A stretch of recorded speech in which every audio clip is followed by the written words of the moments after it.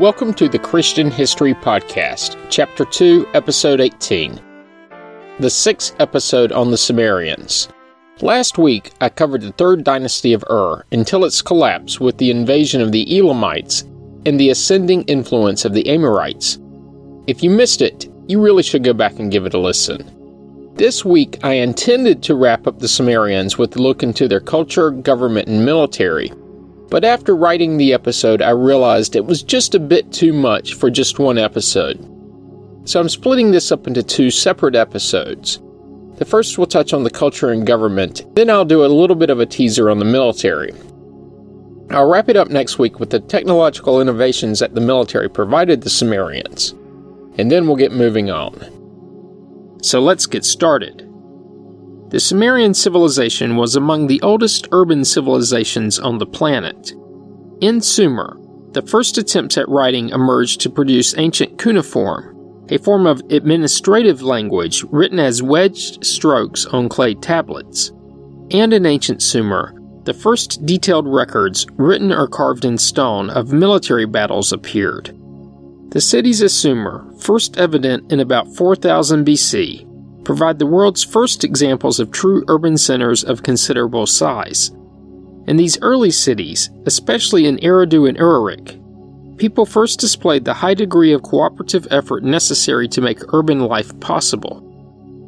Both cities reflected the evidence of this cooperation in the dikes, walls, irrigation canals, and temples which date from about the 4th millennium BC. An efficient agricultural system made it possible to free large numbers of people from the land, and the cities of ancient Sumer produced social structures comprised largely of free men who met to govern themselves. The early Sumerian cities were characterized by a high degree of social and economic diversity, which gave rise to artisans, merchants, priests, bureaucrats, and for the first time in history, professional soldiers. The Sumerian language dominated the culture of the region and was the language of legal, administrative, and economic documents.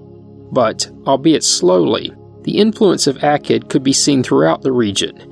New towns that arose during the Akkadian and subsequent 3rd dynasty periods were virtually all given Akkadian names.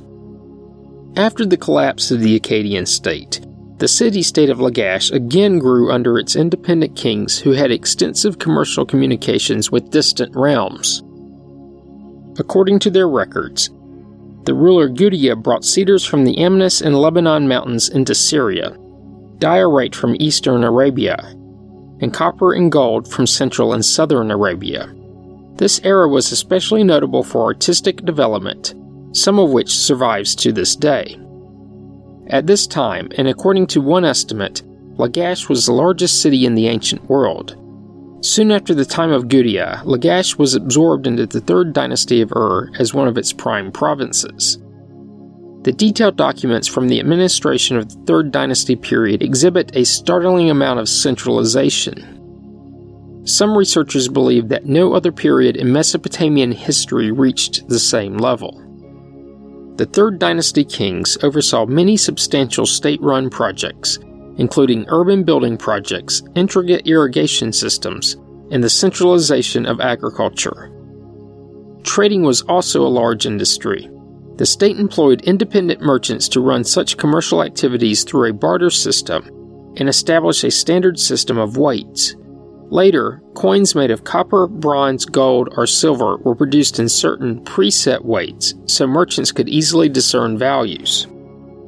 Textiles were a particularly important industry during the Akkadian Empire. Like most major endeavors of the time, the textile industry was run by the state. Many men, women, and even children were employed to produce wool and linen clothing. Researchers have many different views concerning the social structure of Sumer. It was long thought that the common laborer, a group that was the majority of the population, was nothing more than a serf. But new analysis and recently deciphered documents reveal a possibly different picture. Groups of laborers can be divided into various social strata. Certain groups did seem to work under compulsion. Others worked in order to keep property or to earn rations from the state. Still other laborers were free men and women for whom social mobility was at least somewhat possible. Many families lived nomadically in search of employment. Such laborers could amass private property and even be promoted to higher positions. This is quite a different picture of a laborer's life than the previous belief that they were afforded no way to move out of the social group into which they were born. But, not to forget, slaves also made up a crucial group of labor for the state. One researcher estimates that up to 40% of the slaves mentioned in the surviving documents were not born slaves, but became slaves due to accumulating debt, being sold by their own family members, or other reasons. That seems like a family I would want to have nothing to do with. However, one surprising feature of this period is that slaves seem to have been able to accumulate some assets and even property during their lifetimes, so much so that they could potentially buy their freedom. This belief is supported by surviving documents that give details about specific deals for slaves' freedom negotiated with slave owners. But the documents do not show how often this actually occurred.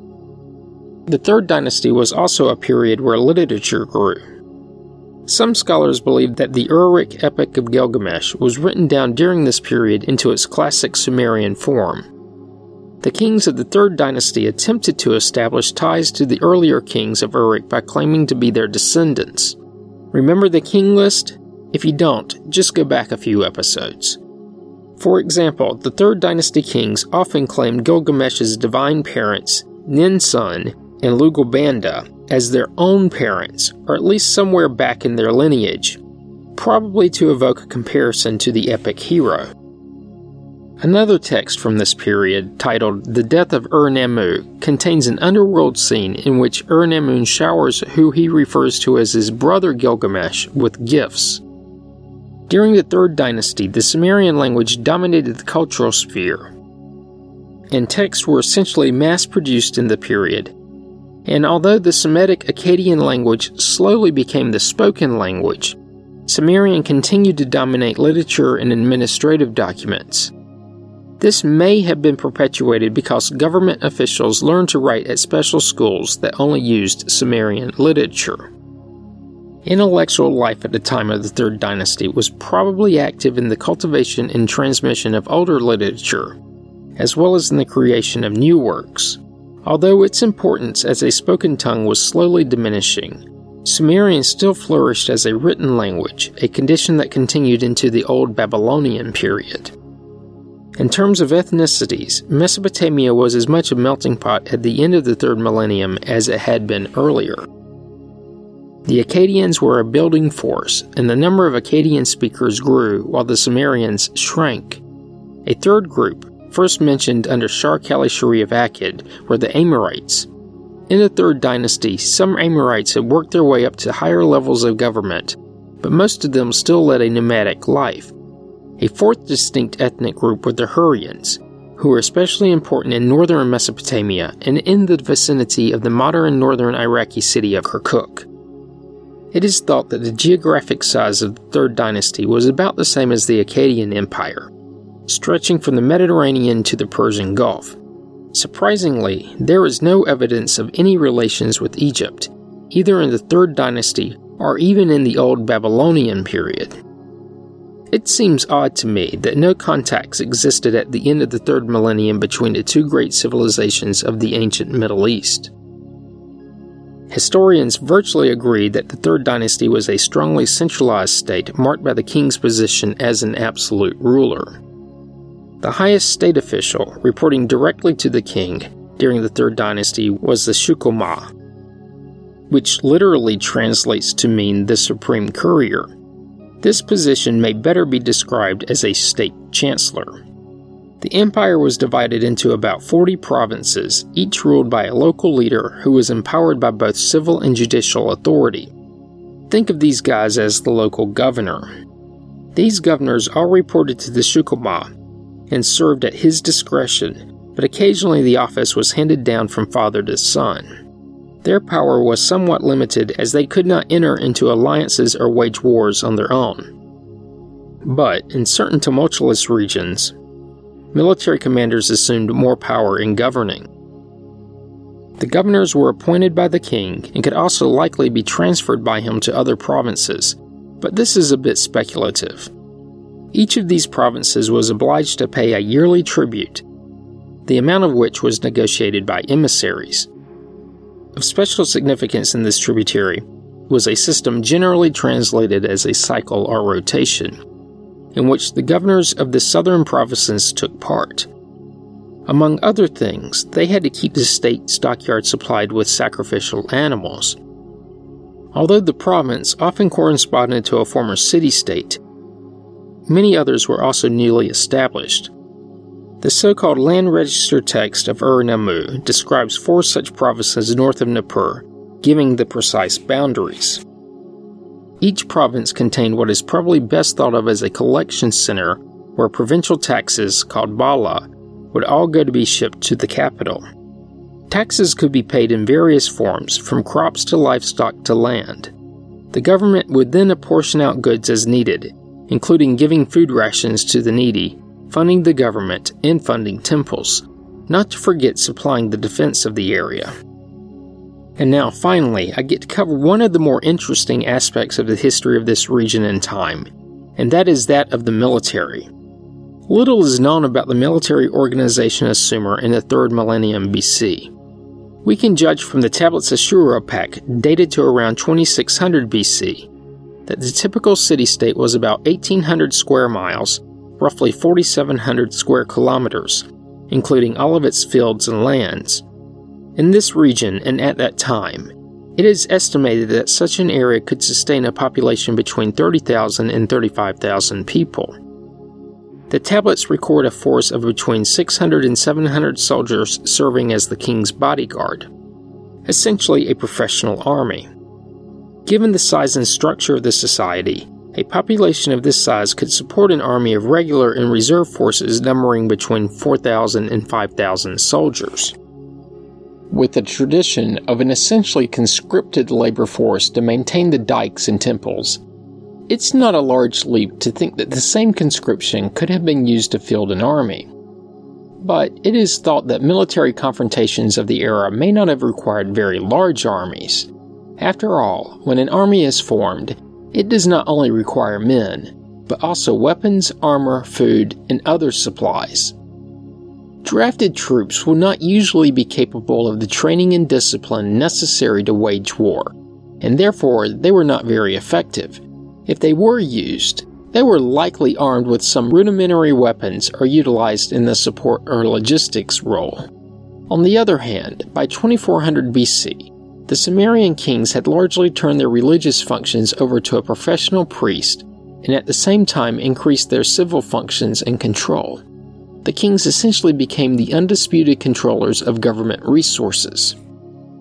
Moreover, it is not simply reasonable to expect that a society that organized well enough to control the Tigris and Euphrates rivers, with an intricate system of dikes, canals, and bridges, and also maintained a sophisticated system of irrigation would leave the defense of such an investment to an unprofessional bunch of conscripts. The defense of the land was probably one of the more important roles of the king. Now, I have been told that this statement is the result of my viewing history through my modern lens, but at the same time, history shows that, as unfortunate as it is, violence tends to win control of land. This was as true with the Sumerians as it is today. This period was marked by almost constant wars among the major city-states and against foreign enemies. Among the more frequent conflicts, owing primarily to the proximity, was with the southern city-state of Elam, located in present-day Iran. The conflict between the Sumerians and Elamites likely extended back for thousands of years, but the first recorded instance of war between them appeared in 2700 BC, when Imma-Barghassi, the first king on the Sumerian king list, undertook a war against the Elamites and carried away as spoil the weapons of Elam. Ironically, this same geographic region would be fought over for the next many thousands of years, even into the 1980s AD, between Saddam Hussein of Iraq and the Ayatollah of Iran. So that's the episode for this week. Join me next week when I'll wrap up the Sumerians with a look into the technological innovations of their military. You don't want to miss it. As always, you can find information about the podcast on the internet at christianhistorypodcast.com. Comments and questions can be sent to comments@christianhistorypodcast.com. You can also find the Facebook page by searching the phrase Christian History Podcast as 3 separate words. Once there, be sure to like the page.